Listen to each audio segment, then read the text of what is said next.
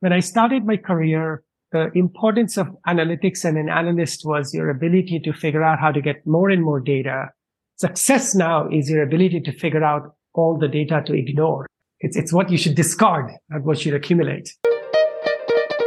Welcome to Future View, and this week I have on a very special guest. Avinash Kaushik may not be that well known in the world of traditional market research, but he's extremely well known in the world of marketing analytics, both as the best-selling author of Web Analytics, An Hour a Day, and the follow-up, Web Analytics 2.0, his blog, Occam's Razor, through multiple senior marketing roles at Google, and now as Chief Strategy Officer of CROUD, a UK-originated full-service digital marketing agency. One of the many interesting things about CROUD is that they've been building from a stellar track record in the performance marketing world, tying this together with upper funnel and brand activity. In terms of measurement and research, that's an ongoing challenge for companies that have often struggled to bridge the gap between consumer claimed and performance-based metrics. Now, Avinash is the perfect person to provide a primer on some of the key techniques on how to do this successfully. And he's a very engaging interviewee with a real knack for encapsulating complicated themes into snappy sound bites. You may just have to forgive our small digression into pies. You'll see what I mean. This episode is brought to you by Human Made Machine, specialists in creative testing and media optimization research. Now, HMM is one of the few companies I've come across that can show proven relationships between pre-flight testing and what actually happens in market. So to break that down a bit, HMM has been working with some of the world's biggest brands to proactively identify creative that's going to fail, hence they're saving clients money, and then optimizing ROI for creative that's going to succeed, so bringing in new customers. They've been ahead of the AI curve right from the outset, with advanced machine learning built into their systems for years, enhancing speed, efficiency, and quality of analysis. To find out more and potentially get a discounted first set of tests, visit humanmademachine.com. That's humanmademachine.com. Now, onto the interview. So, Avinash, it's a pleasure to have you on the podcast. I've been really looking forward to doing this. No, thank you so much for inviting me, Henry. I'm excited to be here. No, fantastic. Now, could I start off by asking for one of your secrets? There's lots about you on the web because you've got a very successful blog, which we'll come on to in a moment. You're a successful author.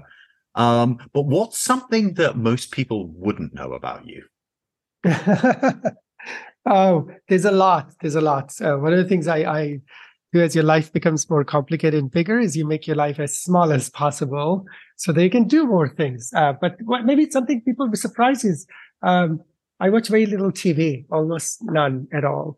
I just watch the San Francisco Giants games because we're a very big baseball family.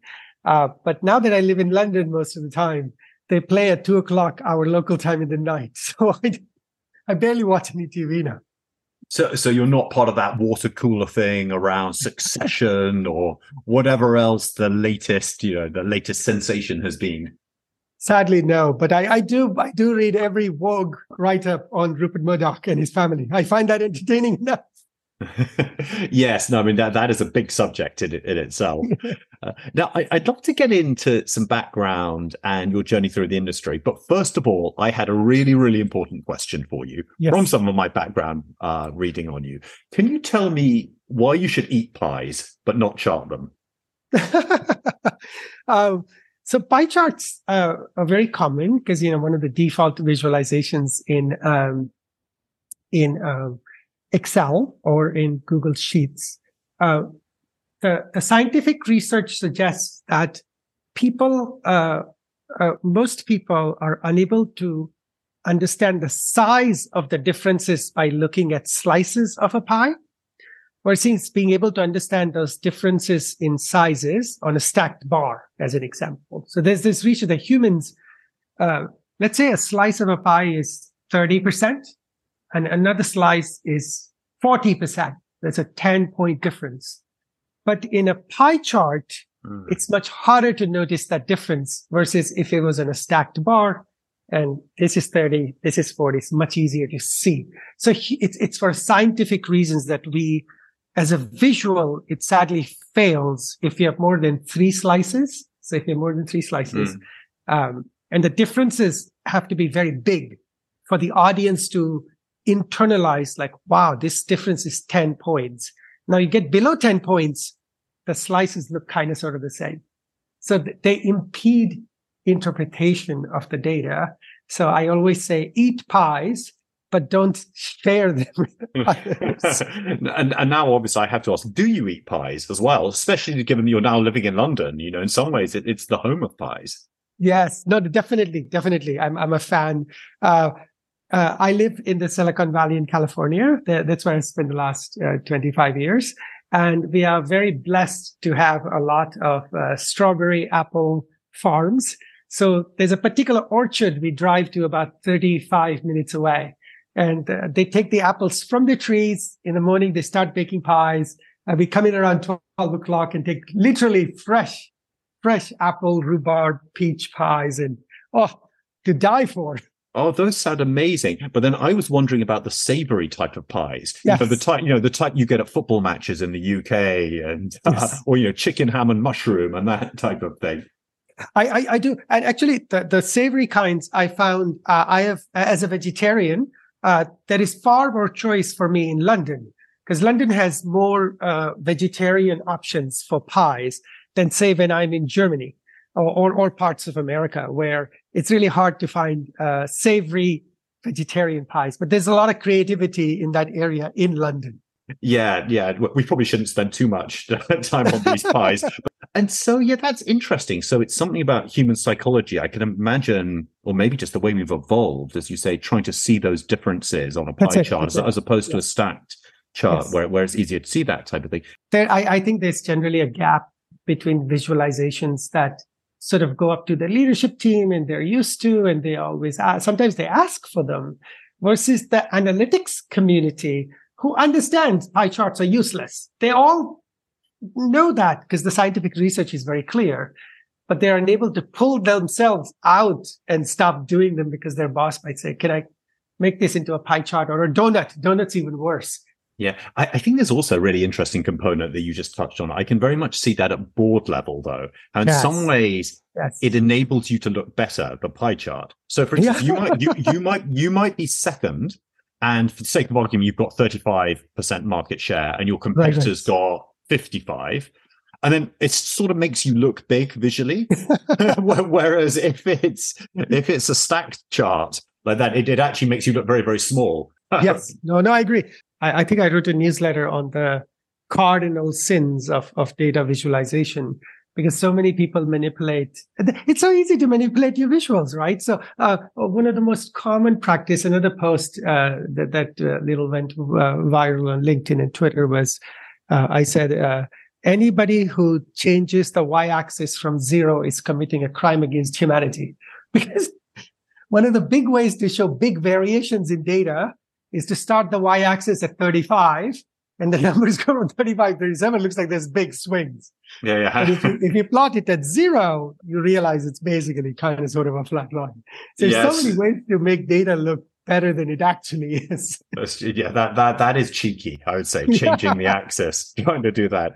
As we're talking about the newsletter, do you want to just give it a little bit of background on that, actually, about where people can find it and how they can support it? Because I know that you also make some very significant contributions to charity through your newsletter. Yeah, thank you. One of the things I did very early on is when Wiley approached me to write my first book, I turned to my wife and I said, I write just to return what I have learned from other people. It's my way to pay forward. So let's just donate it all to charity. And at that time, we were not quite well off. And so I'd never in my life received a check for $10,000, which was my advance from Wiley. And so I was like, nobody's going to pay us 10 grand. Book again, who's going to buy a book? So we both decided to donate to charity. And amazingly, the book became best-selling in like a dozen languages. So that sort of started the ball rolling for me to use my writing to raise money for charity. And so I kept writing the blog. Then at some point, I realized I wanted to write for more diversity of topics. I mostly write newsletter now, weekly newsletter. And when the George Floyd protests happened in the US 2.5 years ago, I decided that I want to raise even more money to support charities that work with human rights and civil liberties. So I made my newsletter into a paid newsletter. So at the time, I had around 40,000 subscribers for the weekly newsletter. And I said, I'm going to just make people pay $100 a year for the newsletter. and I donate all the money to charity. I actually didn't think people would pay. I should stop doubting people's ability to pay for content. Because you can get Disney Plus cheaper than signing up for my newsletter. Depends what you're into, though, doesn't it? I mean, if you like Marvel, Disney Plus is probably a better value. If you like data and marketing analytics, your newsletter's better value. So now in 2.5 years, the newsletter has raised approximately $500,000 for charity. I donate gross revenue. I take all the costs for doing that. I pay for them myself. But I'm so excited that the community of people who are a part of this ecosystem subscribe to the newsletter. And last year's donation was $200,000 to charities focusing on human rights and civil liberties. And it makes me happy. I see it as a community contributing, our conversation around data and marketing into something that can do a small amount of good for the world. So the newsletter is called the Marketing Analytics Intersect. And there's a free version that goes out every 5 weeks, and then a paid one that goes out every week. And I'm so proud of our industry. I'm so proud of the readers and subscribers to help me raise, for me, a significant amount of money for charity. I think it's fantastic. And obviously I'll put the link in the show notes. And then the book is still in print as well. Could you talk a little bit about the book and also just your background in the industry? I mean, you work for some very big names, obviously, DirecTV, Silicon Graphics, of course, Google. Could you give for those who are less familiar with you, a little bit of your background? Yeah. Of course. I wrote the book when I was at Intuit, the job I had before Google, because Wiley came and said they want to make my blog into a book. I'd only been writing for 6 months at that point. So it took a while. It took some effort to write a book because the blog is random. The book can't be random. It has to have a beginning and a middle. And then a year and a half later, I wrote the second book, Web Analytics 2.0. And since then, my publisher has been hounding me because the second book is 10 years old. And it's still amazing, to my shock and surprise, retains a 4.5 rating on Amazon. Now, I begged Wiley to pull it because some of the ideas I had, I have better ideas now, but I just haven't had time to sorry, and Avinash, and if I jump in, sorry, what is the name of the book, and could you just describe, just what was in it, just for those who are less familiar? Of course. So the first book is Web Analytics in Our Day, and it was very much a beginner's guide to doing web analytics. And then later I wrote Web Analytics 2.0.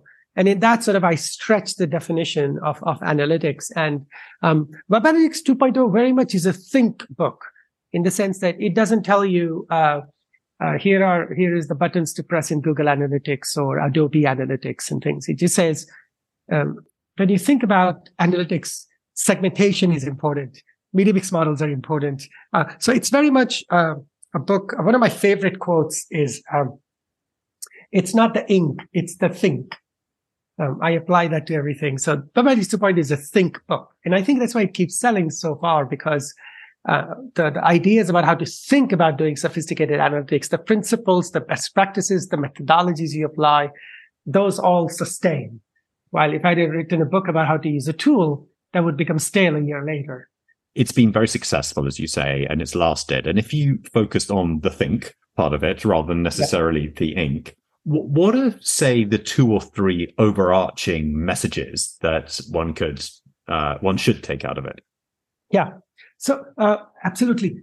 One of my core belief systems is that data is never sufficient to change culture in an organization. The analyst's job is not to tell what happened as they can read in the data, but what to do about it. And most analysts don't feel their job is to find the things to do. Their job is to say, I found this interesting thing in the data. I've made a visual about it so you can more easily understand what's going on inside it. As to what you should do about it, well, that's your job.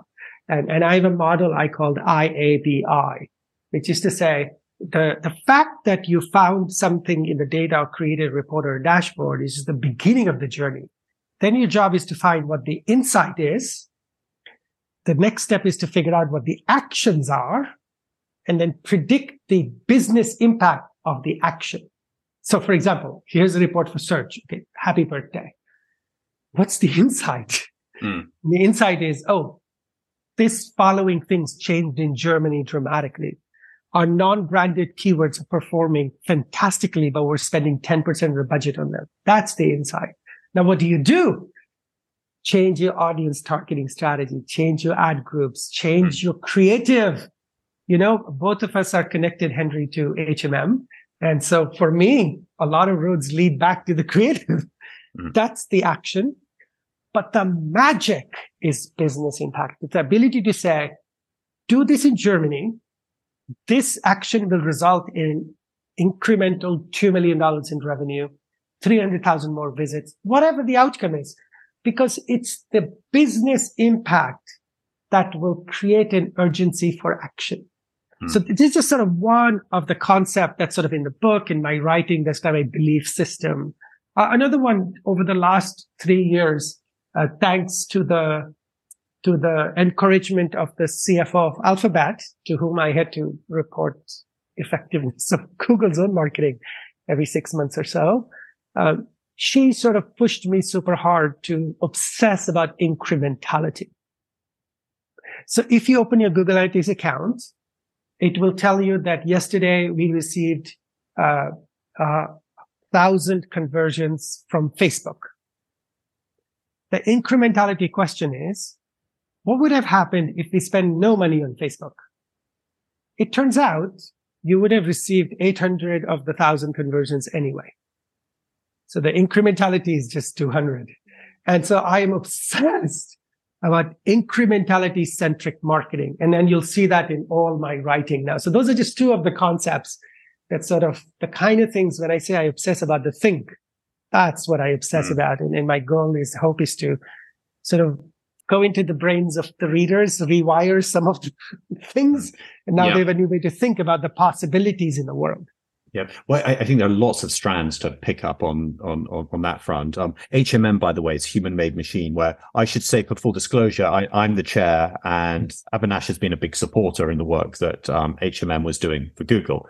Going to the first point that you made around the importance of pulling the data, aggregating, visualizing it, insight, so on, and action. This has been a really consistent theme in some of the interviews that I've been doing, regardless of whether people are approaching it from a data analytics perspective, a consumer insight perspective, traditional market research, in that not many people are very good at doing that. It's almost like the industry is a bit too siloed. So this is your job to do this bit. This is your job to do this bit.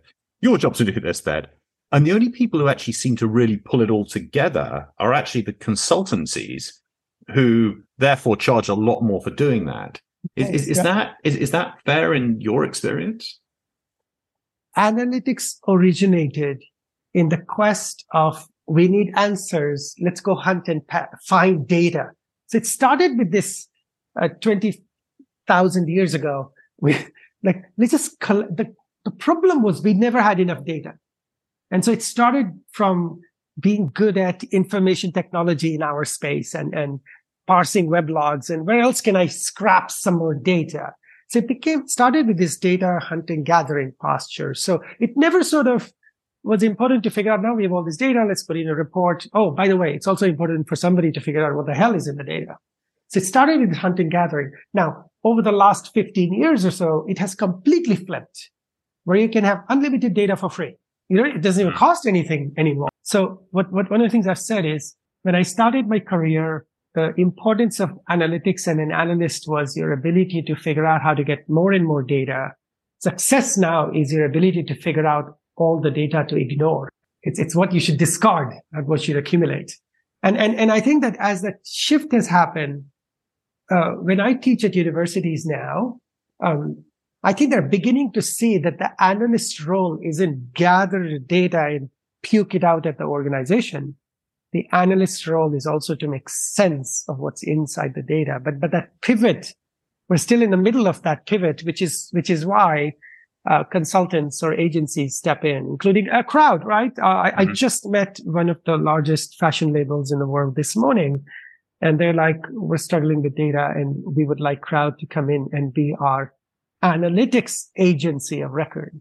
By the way, this fashion entity has tons of agencies to spend media and every other thing, but they're like, we don't know what's going on and who to listen to and what to do. Well, congratulations on that. And I think it's a really great point as well around this area that it's just as important, possibly more important, what you leave out as opposed to what you as to what you put in. And that reminds me of progressing through academics myself, where at one point I'm afraid I did lots of art subjects, so I'm guilty on that front. But at one point, you're almost trying to get down as much as possible.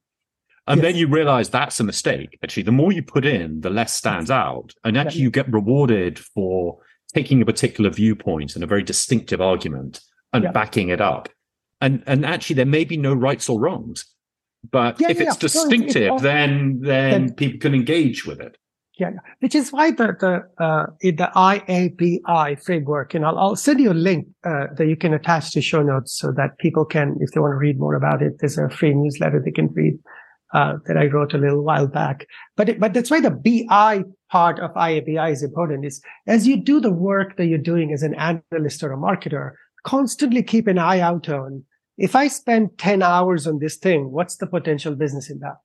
And very quickly, you'll find, even if you do a rough computation, you'll find out of the 7 things on your plate that there's only one that matters. You need to ignore the other 6. Be brave and ignore the other things, because the other 6 are going to make you $10,000 each. This one thing you're focusing on is $2.5 million. Yeah. There's a lot of 10,000s in $2.5 million. And yet that's not the mindset we bring to the table, right? Or I have committed industry terrible things by telling people now, stop focusing on attribution. It's a waste of time. Focus on incrementality. It doesn't matter how you distribute 100,000 claimed conversions. It's more important for you to figure out how many of the claimed conversions are actual conversions to your marketing, which, by the way, would be less than 20,000. But people are like, no, attribution is so important. I've read everything about it. There's machine learning, blah, blah, blah. But if you compute the business impact of focusing on attribution and focusing on incrementality, there's marginal benefit to doing attribution, by the way. And it takes months and months of work versus focusing on incrementality, which would take equivalent months of work, but you're solving a completely material problem for the business. Okay. And so if I double click on that without getting too technical, yes. How do you start to calculate incrementality then as opposed to attribution? Well, maybe let's ignore the second part of the question. Just ignore attribution and focus on how big picture do you go about calculating incrementality? Absolutely. That's really great. So first thing is that if you want to compute attribution, it is built into tools like Google Analytics, and it is available for free. You go to the multi-channel funnels folder, you click on data-driven attribution. Happy birthday. You have attribution. Okay, now let's move to incrementality. There are 3 levels at which you can measure incrementality, and it goes from very fast to painful and time-consuming to more painful and time-consuming. The easiest thing in the world to measure is what I call channel silo incrementality. So, Henry, we would like more people to see human-made machines. So we have invested $500,000 into a marketing campaign in Google. So when people search for creative pre-testing, sophisticated surveys, all the attributes we associate with human-made machines, our ads will show up. Incrementality in Google as ad platforms built into it. Reach out to Google and say, can we run CLS, conversion lift studies? And they just press a button and Google automatically starts to split your traffic into test and control, et cetera. And depending on the amount of money you're spending, 2 weeks later, a week later, you get a report back. The incrementality of Google paid search is XY. Facebook also has incrementality testing built into its ad platform. I know TikTok and others are working on it too. So starting with incrementality is extremely easy because it's built into digital advertising platforms. Now, if we bought a billboard in the near Times Square for H&M, we would have to do incrementality using test and control manually. So that's a little bit of effort. But for digital, it's built in, easy to start. All you have to do is go to the platform, say, can I please have CLS for my spend? And they know what to do. You just wait the cup of coffee. The more complex incrementality to measure is across platforms. So let's say we spend 500,000 on Facebook and 500,000 on Google. And we want to know the incrementality of both of them put together. Because look, as a consumer, we use Facebook, we use Google. That you have to do manually. And you would have to have an analyst inside your org who will build what are known as NMTs, match market tests. And so it's a manual. These typically take 2 to 4 months, depending on how much money you spend, but you would do it manually. But now you get a really good answer. And it will turn out this should not be spending $1 million, 500 on Facebook, 500 on Google. That we get the answer back and you'll say, actually, to get incremental results, move her spend down to 700K, of which 400 be on Google, 300 on Facebook, and you'll get the same results, which is yay, right? Less money, more effectiveness. Now, somebody's got $300,000 to buy the billboard on Times Square. The last kind of incrementality is hardest one to do, which is portfolio incrementality. If I put my HMM creative pre-testing, my email marketing, my Google, my TV, my retailer promotions that I'm spending, put all of it into one bucket and answer the question, what would happen if I fired everybody in marketing? So this is the question you were having the CFO of Alphabet. I remember you saying to me before. Okay, so how does this all work? So our approach to that is to use machine learning to answer the question by using random forests, Bayesian belief networks that can understand the ground truth. They can understand conditional dependency between every channel and the influence that flows across all marketing activity, and create a mixed model that helps us understand the portfolio incrementality. Typically, you will answer a question like this only every 6 months or a year, because the goal isn't to measure the effectiveness of a tactic. That you can do with channel silo incrementality every week, every other week. It's to understand and answer the CFO's question around marketing budget, marketing effectiveness, annual planning. And so for us, it's using a machine learning based approach because the data is so complex.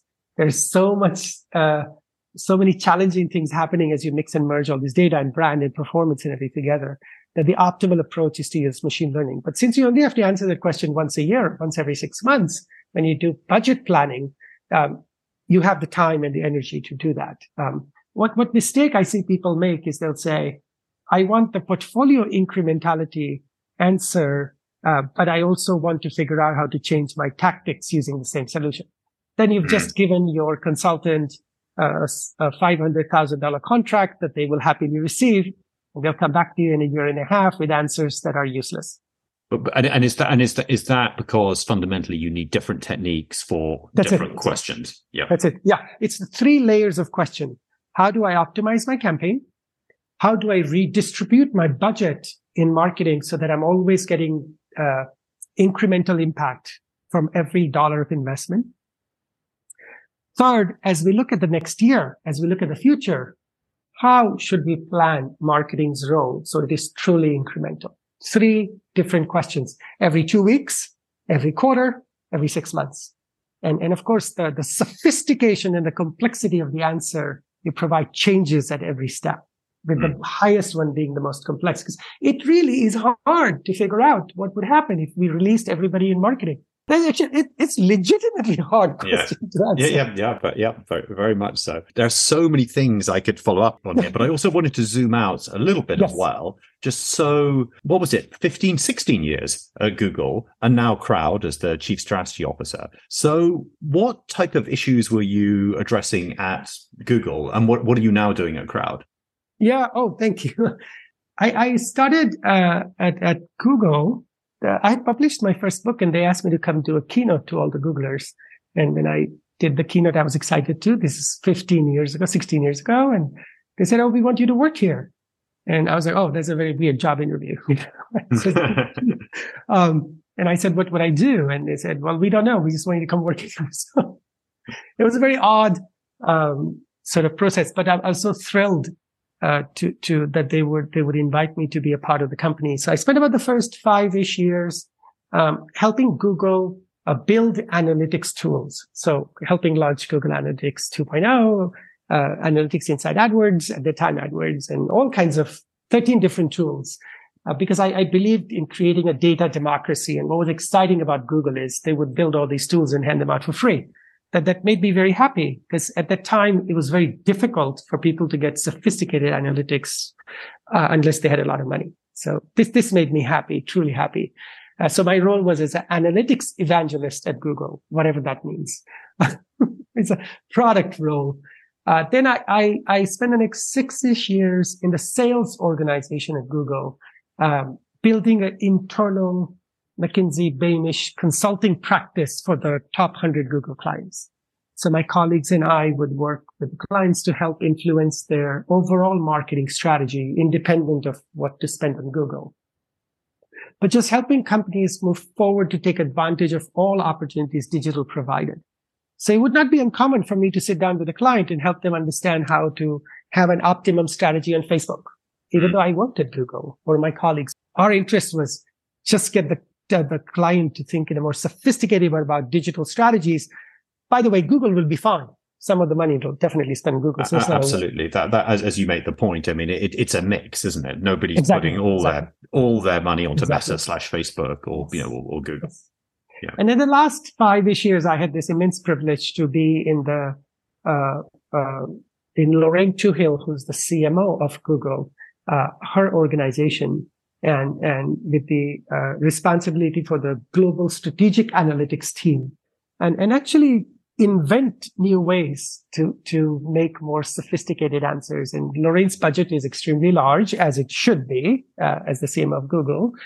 But of course, she has the same challenge to prove to the CFO that the impact she's having across 14 businesses at Google is truly incremental. And so I started building a team that did experimentation, scorecards, dashboards, the same normal stuff. But then I thought, all the money is already gone by the time we're running all this. So we moved one step behind and said, let's create win while you spend strategies.